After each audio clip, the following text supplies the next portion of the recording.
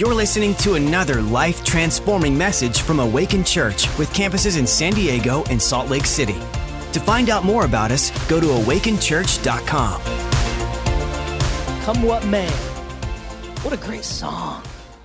I've been just putting that thing on a repeat all week long. Come what may. That no matter what comes my way, no matter what comes our way, we're gonna be steadfast.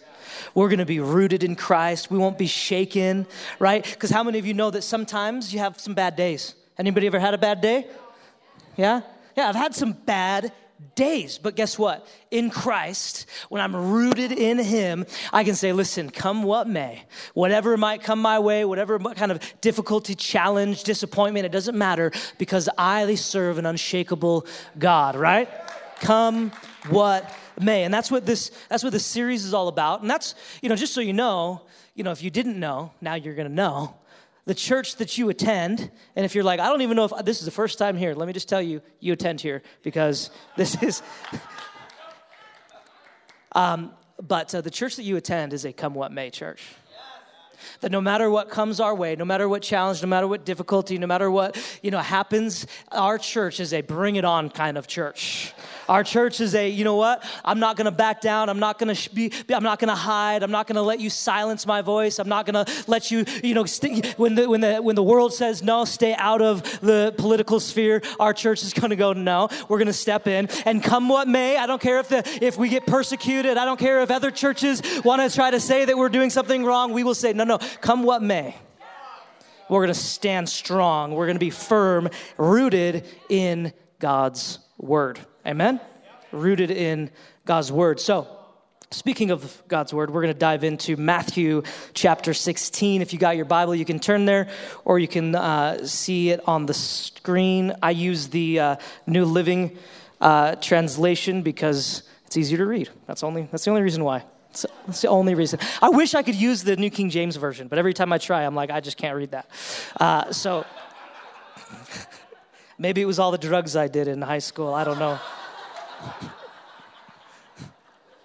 I don't know why you're laughing at that. That's not funny. Anyways, come what may. Matthew 16. We're gonna start at the 13th verse, and then we're gonna kind of come back to the 5th later on. So, verse 13 says this: When Jesus came to the region of Caesarea Philippi, he asked his disciples, "Who do you say the Son of Man is?" Well, they replied, "Some say John the Baptist, some say Elijah, others say Jeremiah or one of the other prophets." Verse 15. Then he asked them, "But who do you say I am?" It's a great question, by the way. Who do you say I am? Verse 16, Simon Peter answered, "You are the Messiah, the Son of the living God." Jesus replied, "You are blessed, Simon, son of John, because my Father in heaven has revealed this to you. You did not learn this from any human being. Now I say to you, you are Peter, which means rock, and upon this rock I will build my church, and the powers of hell will not conquer it." Ooh, I love that verse. This is probably one of my favorite sections of Scripture. I love it. And I've actually preached this section of Scripture before because it just gets me fired up. It just gets me so incredibly fired up. In fact, I preached this sermon, and then a few months later, I got to go to Israel. The Tuggles were there. The Days were there. It was so fun. And we got to go to Caesarea Philippi. We got to go see it. Whew, I'm telling you. But this verse, there's a lot packed in there, right? There's a whole lot happening, and he's just kind of like an onion. We're just going to kind of peel back some of the layers. But first it says, Jesus says, "On this rock I will build my church." What rock? What's the rock, right? What rock is Jesus talking about, right? Well, it says that, he names Peter the rock, and he says, "On this rock I will build my church." And so, some, I won't say the type of churches they are, but some churches will be like, well, Peter's the rock, St. Peter. And we practically worship St. Peter. It's a big problem. Because how many of you know that Peter, he's a pillar, He's a leader. He's an important part of the story, but he's not the rock. He's not the rock, right? He's just a pillar, because we know that Jesus is the rock. Jesus is the cornerstone. Talk about a foundation, Chad. What a boss. Oh my goodness. Give it up for Chad. Got so excited, I about jumped off the stage. He's the foundation. He's the cornerstone. It all hinges on him. If you built the church on Peter, it would crumble. We got to build it on Jesus. If you build your life on anything but Jesus, come on, somebody, it's going to crumble. It's going to crumble. There's also something to be said about the physical location that they were standing in. The Caesarea Philippi, where they were at this rocky cliff. It was a rocky cliff, and for thousands and thousands and thousands of years, this place has been a place of idol worship. In the Old Testament, it was a place of worshiping Baal, right? So people would go and put their babies in the there's a big hole, and they'd drop them down. They'd sacrifice their babies to try to appease Baal. Can somebody cancel that, right? And then you fast forward to the time of Jesus, and at this point they're now worshiping the goddess Pan. It's like this goat. I'm telling you what, you look at culture, you look at some of the style and art that you see, and you see all these goats, you see all this abortion. You see, they worshipped this goat god who's supposed to be some goddess of fertility, and they again killed babies. Not only did they kill babies, but it was a massive prostitution. Right? We got a really good kids church, just to know, Bestiality. They were going and showing up and having sex with goats. That's what it was when Jesus took his disciples to Caesarea Philippi. Right? So it makes you wonder, were the disciples they get off the boat, they're like, oh, I wonder where we're going. Wow, I've never been over here before. Right? Judas is like, I've been here a time or two. Just kidding.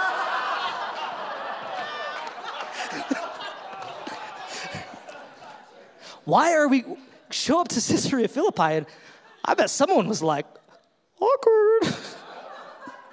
Did Jesus not know where we are? We're not supposed to be here. Anyways. This is the enemy territory. This is the enemy's ground. This is an enemy stronghold for thousands and thousands of years. This was the place where idols would be worshipped and babies would be killed. And yet it's on this rock that Jesus makes the statement, I will build my church here. I will build my church here. I will build my church on this rock. I will build my church. And then he says, and the gates of hell will not prevail against it. He's picking a fight, right? He's picking a fight.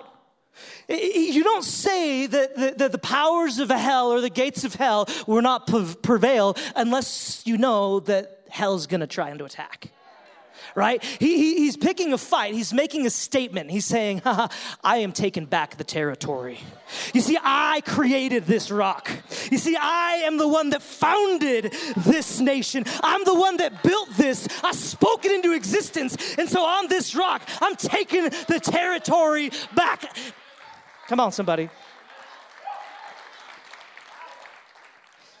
Most scholars believe that it's on that rock in the next chapter that you see the transfiguration, where Jesus begins to talk with the Father, and you've got Elijah and you've got Moses. This is an amazing moment, and Peter doesn't know what to do, and it's just crazy.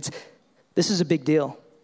He's taking the territory back. But the thing I want to talk about primarily this morning is in verse 15, when he says, and then he asks them, but who do you say that I am?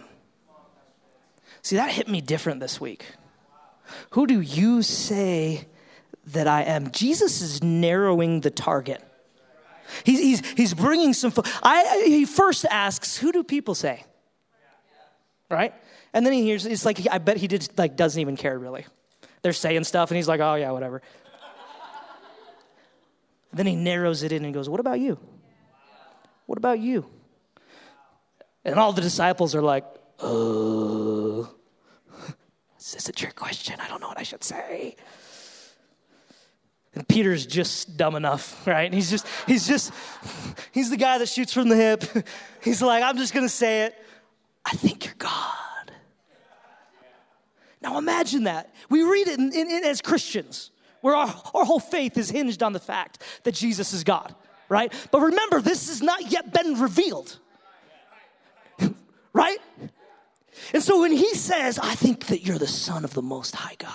I think you're the Anointed One. I think you're the Messiah. I think you're God with skin on. I think you're the visible image of the invisible God."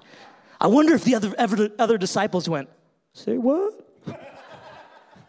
I mean, I was kind of thinking it's possible, but I don't like imagine for a second. I mean, imagine if I said, "Hey, babe, who am I?" And then Becca goes, "You're God."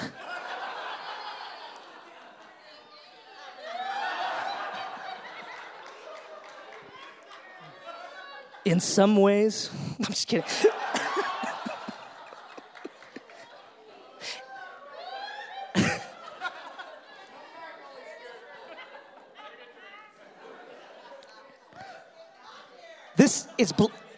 It's blasphemy.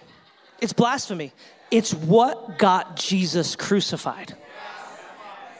It's what got him crucified. Okay? It's a big change, it's a big deal. But this is Jesus narrowing it down to a personal revelation that Peter has had. It's a personal revelation. It all boils down to right in here. Right? So listen, you can go to a church that believes in Jesus, but who do you say he is? Right? You can go to a church that believes in the power of God, but what do you believe? You can go to a church who says a thing, but at the end of the day, it's not about what everybody else might say. Jesus is going to say, "What about you? What about in here?" Because this is where it matters. This is where it matters. And what I feel like the Holy Spirit was revealing to me this week was, listen, to be the type of person that can say, "Come what may." That can say, no matter what happens in my life, I will stand firm. I will rise to the occasion. I will continue to praise my God. It doesn't matter what the devil throws my way. I will not be shaken. In order to be that type of person, you've got to stop and you got to look in the mirror and you got to look and you got to go, "God, what's in my heart?" Because if there's things in here, as Chad so brilliantly said, that would begin to weaken the foundation, you will fold like a deck chair under pressure.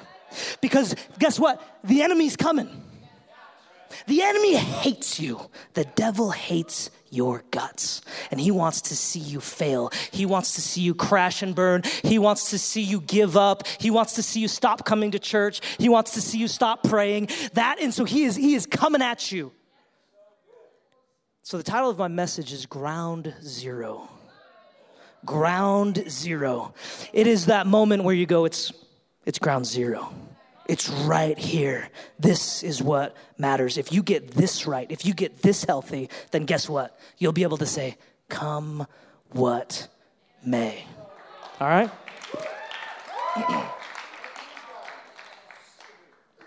All right. If we rewind to the 5th verse, chapter 16, verse 5, it says, "Later, they crossed to the other side of the lake, and the disciples discovered they had forgotten to bring bread. 'Watch out,' Jesus warned them. 'Beware of the yeast of the Pharisees and the Sadducees.' At this, they began to argue with each other because they hadn't brought any bread. Okay, so they get over to the other side of the lake. They're in Caesarea Philippi. They don't have a great harvest anywhere nearby. They're hungry, right?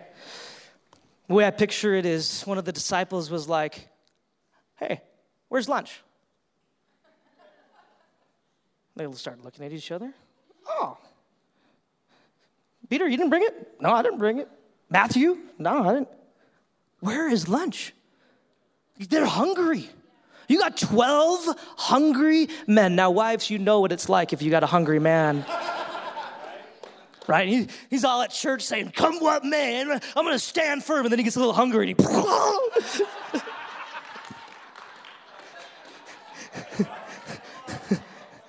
All of a sudden, he just turns into a big jerk. Maybe it's just me. I don't know. Blood sugar gets a little low. I get a little bit short-tempered.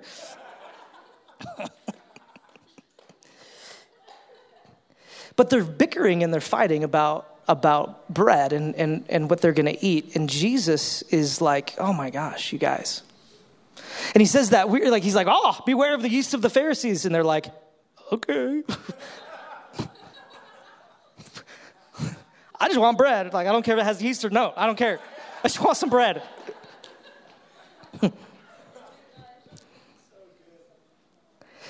Verse 18, Jesus knew what they were saying. So he said, "You have so little faith. Why are you arguing about having no bread? Don't you understand yet? Don't you get it? Don't you remember the 5,000 I fed with 5 loaves and the baskets with the leftovers that you picked up? Or the 4,000 I fed with 7 loaves and the large baskets of leftovers you picked up? Don't you remember that I can do things that to you are impossible? Don't you know that I can do miracles?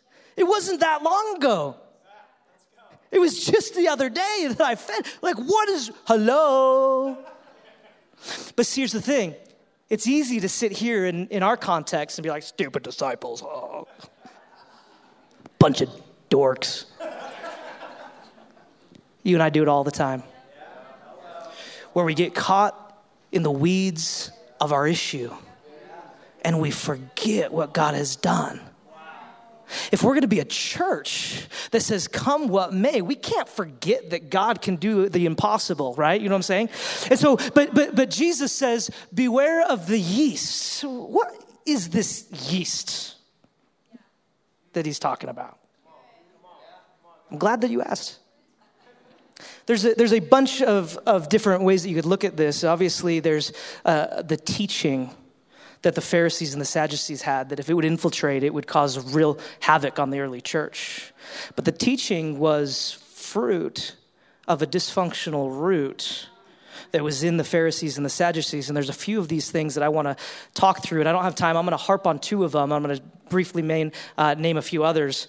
But these are the things that we've got to watch out for, that we got to make sure don't allow into our ground zero, into our heart, into our foundation. Because if we do, it'll crumble. The first is disbelief.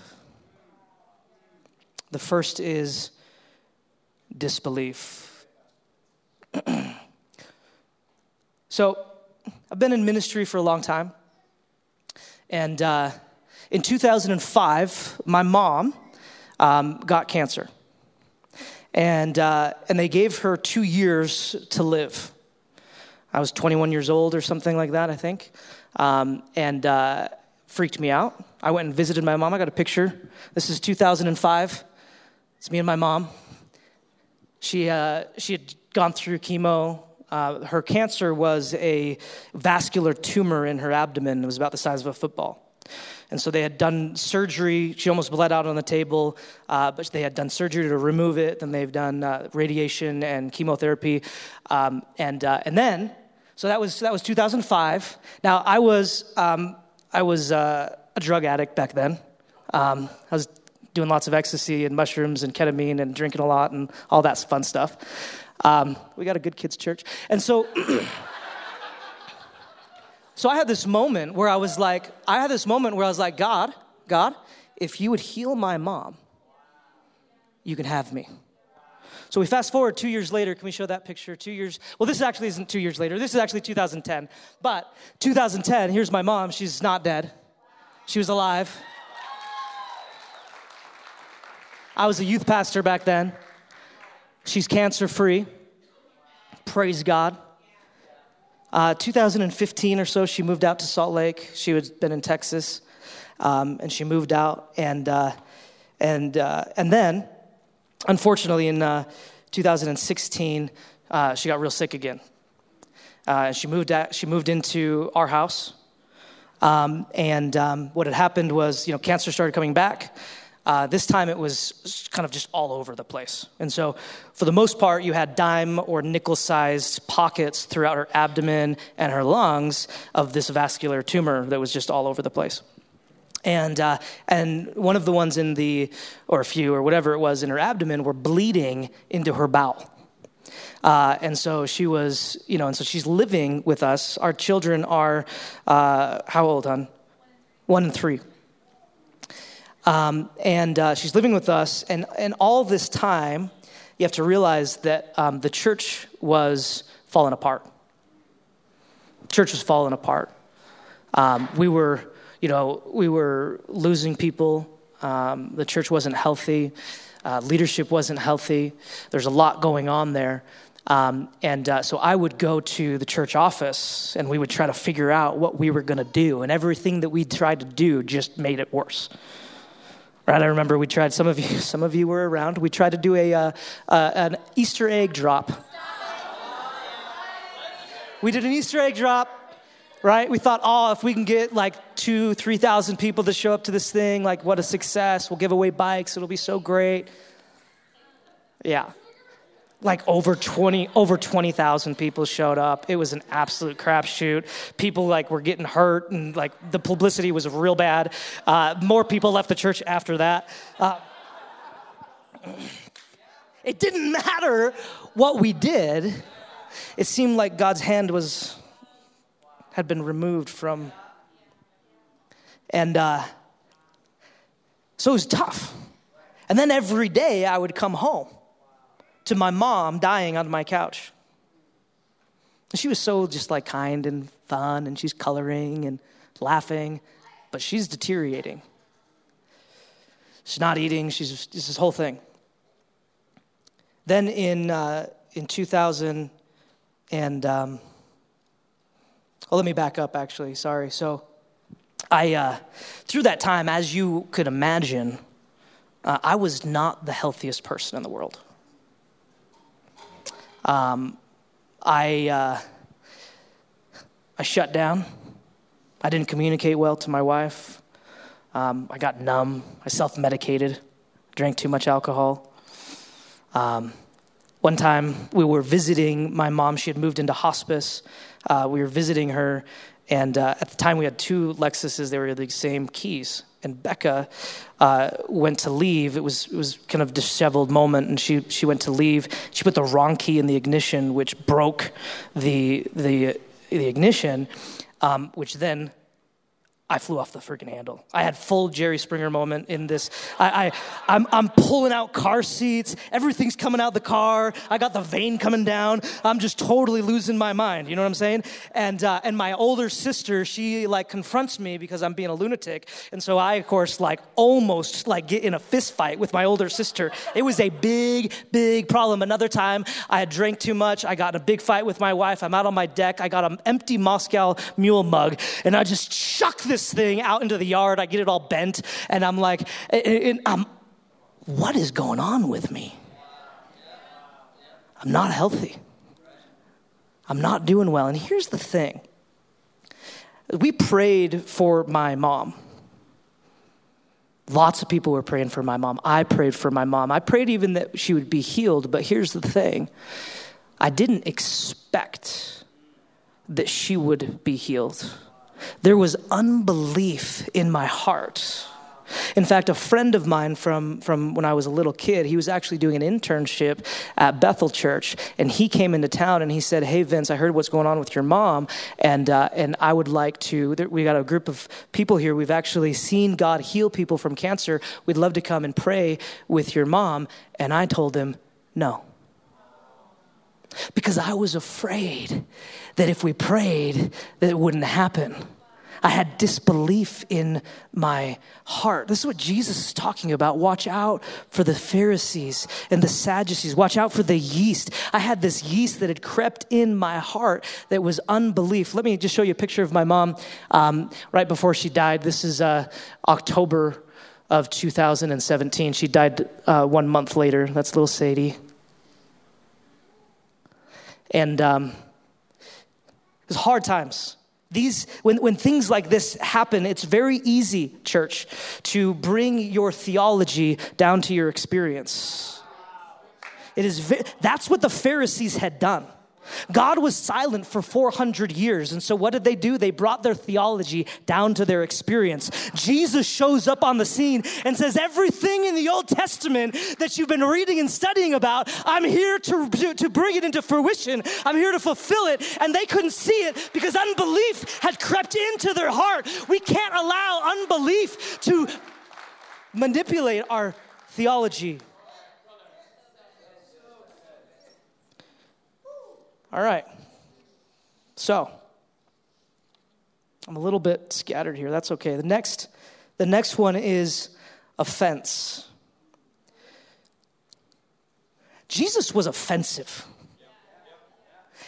He was so offensive, it got him put on the cross. It was offensive to say that you're God. That's an offensive thing to say. It's also offensive to go into the religious leaders and tell them, hey, you're whitewashed tombs, you're hypocrites. Right? It's offensive. So my mom dies November 13th of 2017. It was rough. April of 2018, Chad, the pastor of City Church, resigns. And essentially hands the church to me. Okay? But it was a weird handoff because he was like, you're going to take it, but we're then going to have Pastor Jurgen take it. And I'm like, okay, offended.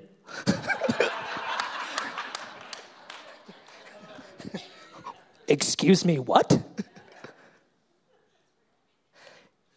was offensive. So I'm the lead pastor of the church for like a awkward few months. Really like a month. It was the whole thing was weird. There was even a moment where I was so offended by the prosperity teaching of Pastor Jurgen that I was still the president of the 5013C, and I almost canceled it. I almost blocked what God is doing in this church right now.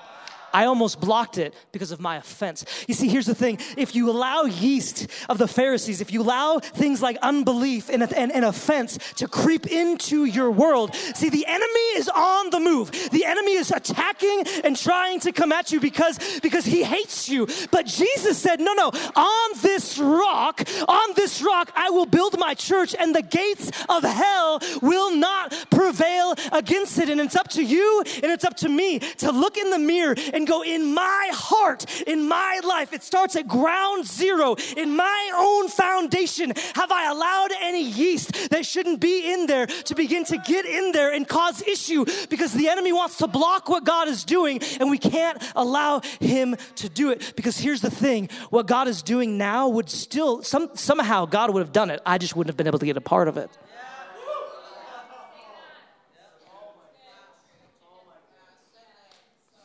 So then we fast forward to January 21. We just like COVID, blur, the whole thing, right? We shut the church down for like a couple months. Everybody did. We thought the freaking end of the world was coming. Turned out it was just the end of truth on the media.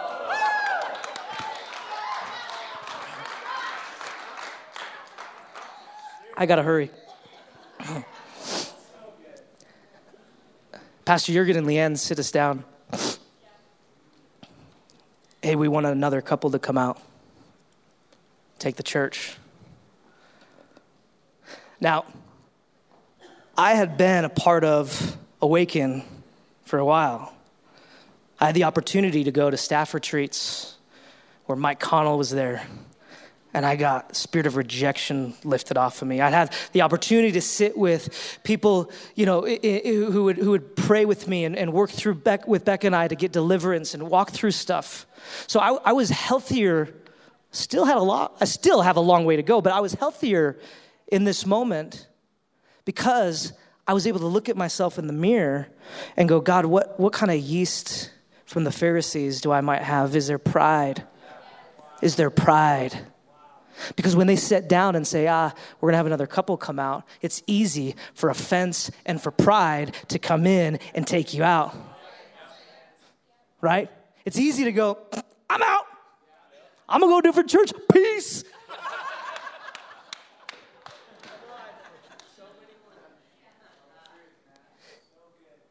But I had to look in the mirror and go, no. I'm not going to allow pride to take me out. Come what may. I'm going to stand my ground. I'm going to be firmly planted in the house of God. Luckily, God had been working on my heart. So when that conversation happened, I was halfway there already. My wife was not halfway there. She was not. But when it came out of his mouth, I was like, you know what? I'm actually ready for this. I actually feel good about this. But even though God had already begun to work that out on me, even though I was halfway there, you better believe that the enemy is working overtime to try and get offense into my heart, to try to cause, you better believe. And so I've got to go to ground zero. I've got to go to the only place that matters. I've got to get into men's prayer. I got to lean into the Emerge ministry. I got to lean into the people that I put around me. And I've got to say, listen, something's about, I know the enemy is trying to attack, but I don't want to be shaken. I don't want to be moved. And so I'm going to hold my ground, come what may.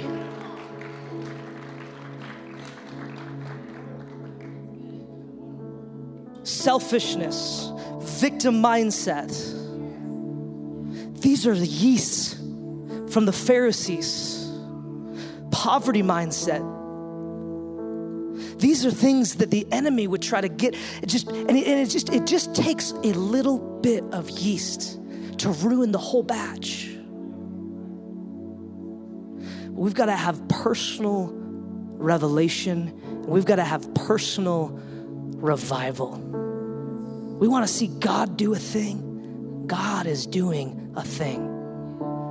God is on the move. But you think that the thing that you need to realize about revival is that revival is not something that you step into. Revival is something that starts at ground zero. It starts within you and it begins to flow out of you. It starts within you and it begins to flow out of you. That's how the disciples changed the world, because they had a personal revelation. They saw the resurrected Christ. They saw Jesus in his glory. They had a personal thing here at ground zero, and it flowed out. And that's what God is doing in this campus. That's what God is doing in this church. That's what God is doing in this valley. It starts at ground zero.